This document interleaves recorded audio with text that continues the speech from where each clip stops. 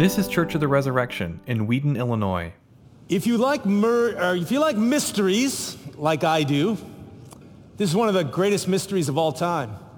If you love underdog stories, like I do, improbable, unlikely, how in the world did they do that? Comeback stories. You're going to love this story. What am I talking about? I'm talking about this. The church. Not just this church, but the church. We underestimate how unlikely it was that this fragile Jesus movement survived and didn't get crushed by the powerful Roman Empire. First of all, this movement was small. About the time the New Testament was being written and the early books, especially the early books of the New Testament, it's estimated that there were 5,000 Christians scattered throughout the Roman Empire. A fraction of 1%. And not only was it a small movement, but it was also powerless. It was weak. It was fragile, at least on the outside. The Apostle Paul himself, writing to a glitzy, what we would consider like a New York or an LA kind of like city in Corinth. And he told the Christian community there, he said, "For consider your own calling, brothers and sisters. Not many of you were wise according to worldly standards. Not many were powerful. Not many were of noble birth." Actually, it was the opposite. You came from the lower classes or maybe the middle classes. Not only was it small, not only was it powerless, it was also a mocked and maligned and marginalized community. We have a record of one Roman politician, a man named Pliny the Younger, who called the Christian movement a wicked and perverse superstition. A philosopher named Celsus, about 170, complained that the Christians were drawing all of their people from what he called wall workers, cobblers, laundry workers, the dishonorable and the stupid. This is how the Roman elite, the intelligentsia, the people in power thought of the Christian movement. So it should have been crushed. It should have been stomped out, and yet it grew, and not only grew, but it thrived to the point where 300 years later there would be possibly 3 to 5 million believers in Jesus meeting in possibly an estimated 65,000 house churches because they still didn't own church buildings. One historian said it grew from small and obscure beginnings and brought tectonic shift in cultural values. Not just a personal relationship with Jesus, but they influenced culture. They influenced cultural values. A modern philosopher, Luke Ferry, who's considered, he is an atheist, he said this, and I quote, "The Greek world was founded on slavery, but Christianity introduced the notion that men are equal in dignity, an unprecedented idea at the time." How did they do it? That's the mystery. These underdogs. How did they do it? Well, first, let me just say that they were not perfect. You read any epistle in the New Testament, and you will find an epistle, a letter to sinners who are struggling to be sanctified. Every single one of them. They were not perfect, and yet, if they did it, I think they have something profound to say to us in our cultural moment. Namely this, that the biggest threat to the church is not on the outside. It's always on the inside. And the greatest hope for the church is never on the outside. It's always on the inside of the church. So if there is a fire burning bright, blazing at the center of the church's life, the warmth will keep us alive and spread out to the world, give the world warmth. But if it's cold, there's no hope. Nothing can fix us. In this gospel passage, we see what captivated the early church, what caused them to believe, to risk, to give, to serve, and sometimes to be willing to die for their faith. Let me put it this way, really simple. I was trying to think of what is it in this passage, this gospel reading that you just heard that just exemplifies this? It's not the only place, but it's one of the places. What did they capture? What captivated them? And let me put it this way, really simply. They were dazzled by Jesus. And they dazzled the world with the love and power of Jesus because they were dazzled by Jesus. I like that word dazzle. I was trying to think, what's the right word? And so I looked up dazzle, and the synonyms for dazzle are to be amazed, astonished, surprised, fascinated, swept off one's feet,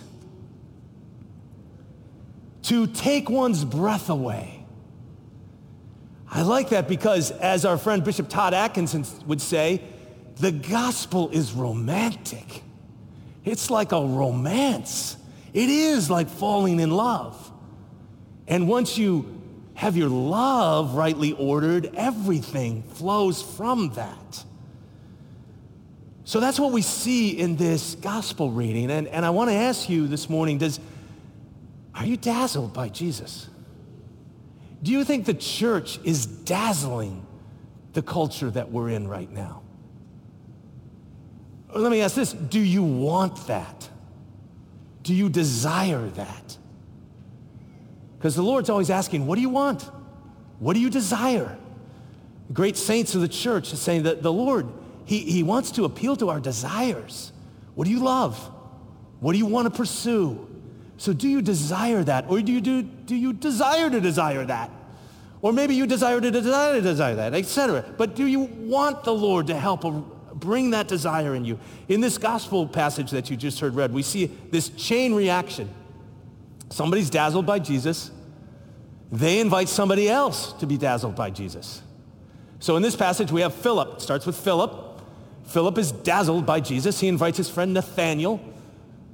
Nathanael is dazzled by Jesus. And then at the end of this passage, Jesus says, you, the church, I want you to be dazzled by me so you dazzle the world.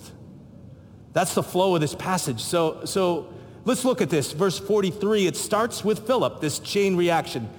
Verse 43 in your gospel, and I encourage you to read along with me in your Bible, because we're just gonna walk through this passage just like little piece by little piece, and you're gonna see both of these themes woven together. So Gospel of John, chapter 1, verse 43. The next day, Jesus decided to go to Galilee. He found Philip and said to him, follow me. Now, here's the thing I love about Philip. He is so ordinary. One Bible commentator said, whenever we see Philip in the Gospels, he's always with his brother Andrew, and he's always in situations in which he is out of depth. And I love that. That's my kind of guy. I remember in the middle of my pastoral journey, maybe about 15 years ago, I thought I was using some self-deprecating humor to gain some sympathy and maybe even some praise and flattery. So I told one of the older women in the church, I said, Barbara, half the time as a pastor, I don't even know what I'm doing. And she said, oh, Pastor Matt, we all know that. It's not what you were supposed to say, But we feel out of depth. And I love Philip. He's an out of depth disciple. There's hope for us. So then verse 45, he's dazzled by Jesus. And verse 45 says he found Nathanael and said to him, we have found him of whom Moses in the law, also the prophets wrote, Jesus of Nazareth, the son of Joseph. So this is the continuation of the Jewish story. Moses wrote about this guy. The prophets wrote about this guy. He's from Nazareth. Well, Nathanael is not impressed with that. And he says in verse 46 First part of verse 46, Nathanael said to him, "Can anything good come out of Nazareth?" Now you have to catch the tone in that. It's dripping with disdain, contempt. Nathanael is not just a doubter, like we'll find Thomas later in the gospel. He's a skeptic. And he's, at heart, he's an elitist. Nazareth, flyover country, Hicksville. What trash. Can anything good come out of there? Now, people are asking today, can anything good come out of the church? Can anything good come out of Christianity? Is it too tainted? Is it too tainted by a lust for political power? Is it too tainted by a desire for comfort and financial security? And I want to say, on the one hand, there is elitism out there. There is elitism. You know, when I was living in Long Island, I used to love reading. And I'm going to mention some specific things here, so hope you don't mind. But I used to love reading the New York Times. Best journalism. Great journalism. I loved it. That was 15 years ago. I still get it on Fridays, Saturdays, and Sundays. And I still read it because it's amazing journalism. I love the journalism. I love the international news. But I gotta be honest, the national news, sometimes it just drips with contempt and with disdain for half of the country. I just pick it up. Sometimes I can't even read it. Now, I know we find that on the other end of the spectrum too, in certain news sources. It's like half the country is held in contempt and disdain. It's a spirit of elitism. And let me just say it's real and it's powerful in our culture. But let me also say that Christians should be the first ones to disavow themselves of this. Look at how Philip responds to this contempt, to this disdain, to this elitism. He doesn't argue. He doesn't get offended. He doesn't get defensive. He's such a good evangelist. He just simply says, "Come and see." He invites. It's so warm. But you know what's lacking there is any kind of defensiveness or spirit of offense. You know, the Bible says, a gentle answer turns away wrath. Jesus said, love your enemies. Pray for those who persecute you. People of God, let us be the first to lay down the spirit of offense, the spirit of elitism. Let us be the first. There is no situation, no matter how bad things get in our political climate, there is no situation in which you can say, okay, that's it. I don't have to love my enemies anymore. They have crossed that line. There is no place. I don't think Jesus gave us a loophole to not love our enemies, to not pray for those who persecute us. Come and see. Let the church be the place that welcomes skeptics, that welcomes people who are hostile. If we don't do that, we will never dazzle the world with the gospel. Verse 47, Jesus sees Nathanael coming toward him, and I imagine it's like maybe he's coming towards him, like maybe with that big candle right in the middle there. There's like that far away. They've never met before. And Jesus calls out, and he says, behold, an Israelite indeed, in whom there is no deceit. He's telling him, you know what, Nathanael, you might be a skeptic, you might be an elitist, but you're honest. You just call it like you see it. You're a person of integrity. You're genuine. And you're passionate about what you believe. And I think what Jesus is saying here is that I see that, and I am calling that forth. And I want to refine that. I want to get rid of the elitism in you, but I want to use that inner truthfulness, that you're not a phony. I like that about you. And Nathanael says, how do you know me? Now, it could be, how do you know me? Or it could be, how do you know me? Hear the difference? Could be one of those, I'm not sure. Maybe it's both of them, I don't know. But Jesus responds, and he says, before Philip called you, when you were under the fig tree, I saw you. Now, I've been trying to think about what this means, and I actually had this young guy come up to me after the service, and he said, that's one of my favorite verses in the Bible. And I said, wow, tell me about it. I said, what do you think was going on there? He says, I think that Nathanael had like this, that was prophetic of Jesus, obviously, but I think Nathanael maybe had this secret place where under the fig tree was the place where he wrestled with his deepest longings, his deepest aches, maybe his deepest sense of loneliness, maybe his deepest insecurities, that's the place, and maybe he cried out to God in that place, who knows, but Jesus saw him in that special place where nobody else knew about. I saw you under the fig tree.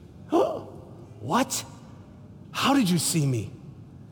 And Jesus says, Jesus is basically saying, I knew you before I knew you. I saw you before I saw you. I'm God Almighty. I saw you, as Psalm 139 says, I saw you when you were being formed and shaped in your mother's womb. I've known you before I knew you, Nathanael. And Nathanael is dazzled. And he says in verse 49, Rabbi, or teacher, you are the Son of God. You are the King of Israel. Now again, when I read that passage the first time, I'm going, man, he crumbled really fast, just like a house of cards. Like what happened to this guy, this tough guy, the cynic, the skeptic? And I just think underneath it, behind that front, there is, like all of us, a heart aching and longing to be known, to be seen, to be embraced, to be accepted in our sin and in our brokenness. And Jesus met that. As one Bible commentator said, Nathanael was captivated forever by the one who read and understood and satisfied his heart. And then Jesus says in verse 50, he says, because I said to you, I saw you under the fig tree, do you believe? You will see greater things than these. Which I like to think of as like, dude, are you kidding me? That was nothing. We're just getting started here. That was like, I'm going to dazzle you with way more than that. You got a lifetime of being in an ongoing relationship, of being dazzled by me. You will see greater things than these. One of the saddest things in our lives is that sometimes we get stuck, don't we? We meet Jesus, we've had an experience, we've been baptized, had some kind of powerful experience, and then it goes kind of dark. Our conversion gets truncated. We're no longer in an ongoing relationship with being dazzled with Jesus. We are, as the book of Revelation says, we lose our first love. The romance is not there anymore. We're not swept off our feet anymore. What Jesus says in verse 51, he says, truly, truly, I say to you, you will see heaven opened and the angels of God ascending and descending on the Son of Man. Now, it's really important here. So in the original language, this is one of those places where it really helps. I'm not a Greek scholar, so I rely on Greek scholars. But he starts off talking to Nathanael. He said to him, truly, truly, I say to you, you will see heaven open. The you is in plural. So Jesus is talking not just to Nathanael, he's talking to his little church.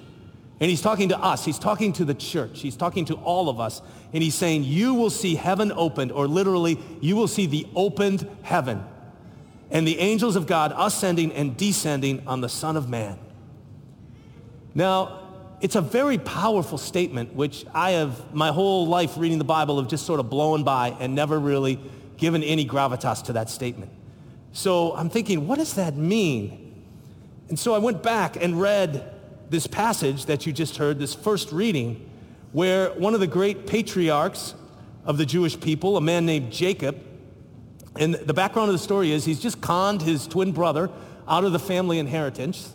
So just used some sneakiness, some deceit. He's conned him out of the family inheritance. He's on a journey. He's going away from home. He's trying to find his new life, trying to find his new identity. And he sleeps out in the wilderness under this stone pillow. And as he's sleeping, he has this dream. And in this dream, he sees angels going up and down a ladder or steps going up and down to heaven. He sees these angels coming down. And it's a place where he meets the Lord powerfully. He meets the presence of the Lord. And the Lord says to him, behold, I am with you, and I will keep you wherever you go. For I will not leave you until I've done what I've promised you. And then Jacob says, surely the Lord is in this place, and I did not know it. How awesome is this place? It's an encounter with the Lord. And what is Jesus saying here? You will see angels of God ascending and descending on the Son of Man. Who is the Son of Man? Well, it's Jesus. It's a reference to himself. Jesus is talking about himself. And what's he saying? You'll see angels of God ascending and descending on the Son of Man. What did the angels ascend and descend on? The ladder. Jesus is saying, I'm the ladder. I'm the steps. I'm the one that unites heaven and earth. I'm the one who came down and incarnate and suffered and died for your sins and became a human being. I'm the one who can take you up to a holy God. In my person, I'm the ladder. That, to me, is dazzling. You will be in a lifelong relationship of this opened heavens. When the heavens are closed, if the heavens are closed, then God can't get through to you. You can't get through to God. So there is no forgiveness. There is no redemption. So we might as well just live in a caustic cancel culture. Just cancel each other. There's no hope for us. Once you fail, you've failed forever, and you're gone, and you're a loser, and there's no coming back. There's no power. There's no provision. But if you live in an opened heaven, all of that is possible. And it's yours as a child of God and as a follower of Jesus. You live in an opened heavens. You know, our friends in Nigeria, they love using this phrase, we live in the opened heavens. And I never really understood that until I looked at this passage. I was talking to a good friend of ours, Archbishop Kwashi. He was telling me this week, he said, you know, Matt, we feed 500 children every day. Every day we give them a good meal in northern Nigeria. We have no idea where the food's going to come from. One time we were down to our last bag of rice. We said, we have no food. He turned to his wife, Gloria, and said, we have no food. We have no food for the children tomorrow. What should we do? So they prayed. They cried out to heaven. They live in this open heavens. Archbishop Kwashi said he went to pick one of his Bibles off the shelf. And he opened the Bible, and there in the middle of the Bible was 50,000 naira. Thought, I didn't know there was 50,000 naira in this Bible. 50,000 naira is worth $127. It bought 2 bags of rice. They fed the children the next day. But then it's like, where are we going to get it the next day? The next day, they wake up in the morning, there's 10 bags of rice sitting outside the door. He said, Matt, we live with this every day. This open heavens, it's not a fable. This is the way we live. God provides. We live with an open heavens. Jesus can still dazzle his people. So I said that the early church was dazzled by Jesus. I've spent most of my time in that. How did they dazzle the world around them? How did they do that in the early church, which again was not perfect? And they did not do this perfectly, but they did something that the Roman Empire took notice of. What was it? I think the best way to say it, there was a number of things, but let me focus on one. And I really do believe it was the main thing that surprised and astonished the Roman Empire. Let me tell you what it was not. It was not getting political power, because that was not an option to them. And it doesn't mean Christians shouldn't be involved in politics in a democracy. I preached 2 sermons on that. We believe that strongly. We all believe in that strongly. But let me just say how they transformed the church, or how they transformed the culture, this tectonic shift in values, was not through political power. How did they do it? What did dazzle the Roman Empire? I think it was primarily this: the way they cared for the most vulnerable members of their society. the way they cared for the sick. You know where the hospital came from? The first hospital in the Western world was founded by a bishop in the Christian church. It was so large that it became kind of like its own city. It reached out to the poorest of the poor. Now, the Romans had their hospitals, they had their medical care, but it was only for the elite. The Christians opened it up for the poor. Let me give you another example. And this one is one of the most powerful to me. So there's a practice in the Roman world called infant exposure, which was a euphemism for discarding unwanted babies outside the Roman city. Just leave them so they would either die or they would be taken and reared as slaves. Just a movement of human trafficking, which was entirely legal. One historian I read estimates that 150,000 discarded babies were reared as slaves every year in the Roman Empire. They needed slaves.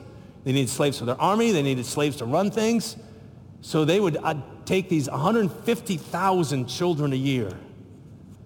We even have a letter that's a historical document. It was written in 1 BC, about 1 year before Jesus was born. It was a man serving in the Roman army. We know his name was Hilarion. He had a wife named Alice. He writes to her. She's pregnant. She's about ready to give birth. He writes to her, and he seems like a decent husband. And he writes to her and he says, if it is a boy, let it be. If it is a girl, cast it out. That was just what they did. They didn't think of that as particularly cruel. They didn't think of that as brutal or barbaric. That's just what you do.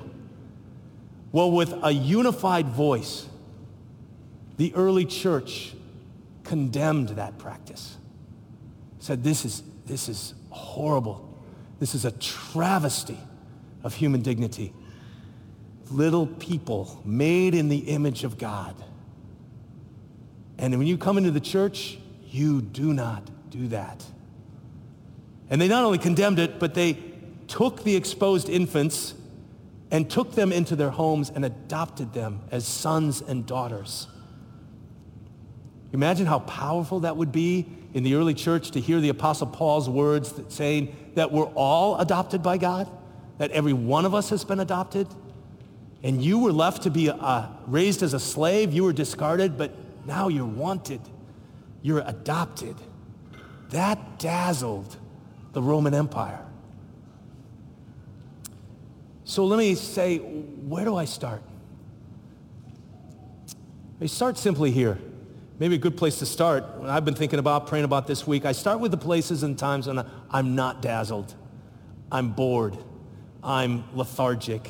I'm weary. I'm angry. I'm skeptical. I'm mad at people. I'm mad at people on the right. I'm mad at people on the left. I'm outraged. And it's consuming me. Or I'm distracted by social media. I'm distracted by TV. I'm not dazzled with Jesus. And just say that.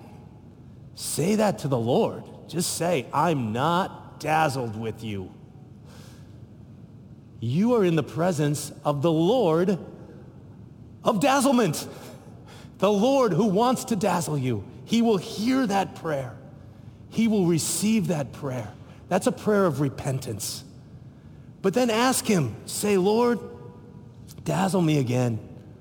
Renew me again, Lord, in dazzlement. And as many of us have learned from Deacon Val and St. Ignatius, which you've heard about, just maybe at some point in the day, maybe at the end of the day, just ask yourself, Lord, where did you meet me today? Where did you dazzle me today? And maybe like Jacob, I just didn't know it. I didn't see it. Where did you dazzle me? Let me hold on to that, Lord. And then ask the Lord, Lord, how can I, in some small way, dazzle my friends, my family, my coworkers, the culture around me? What is my role, my place to dazzle the world again? Again, the greatest threat is not out there.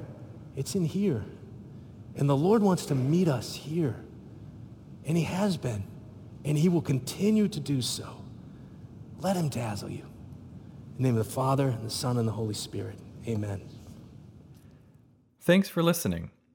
Our vision at Church of the Resurrection is to equip everyone for transformation. As part of that vision, we love to share dynamic teaching, original music, and stories of transformation. For more of what you heard today, check out the rest of our podcast. To learn more about our ministry, visit churchres.org.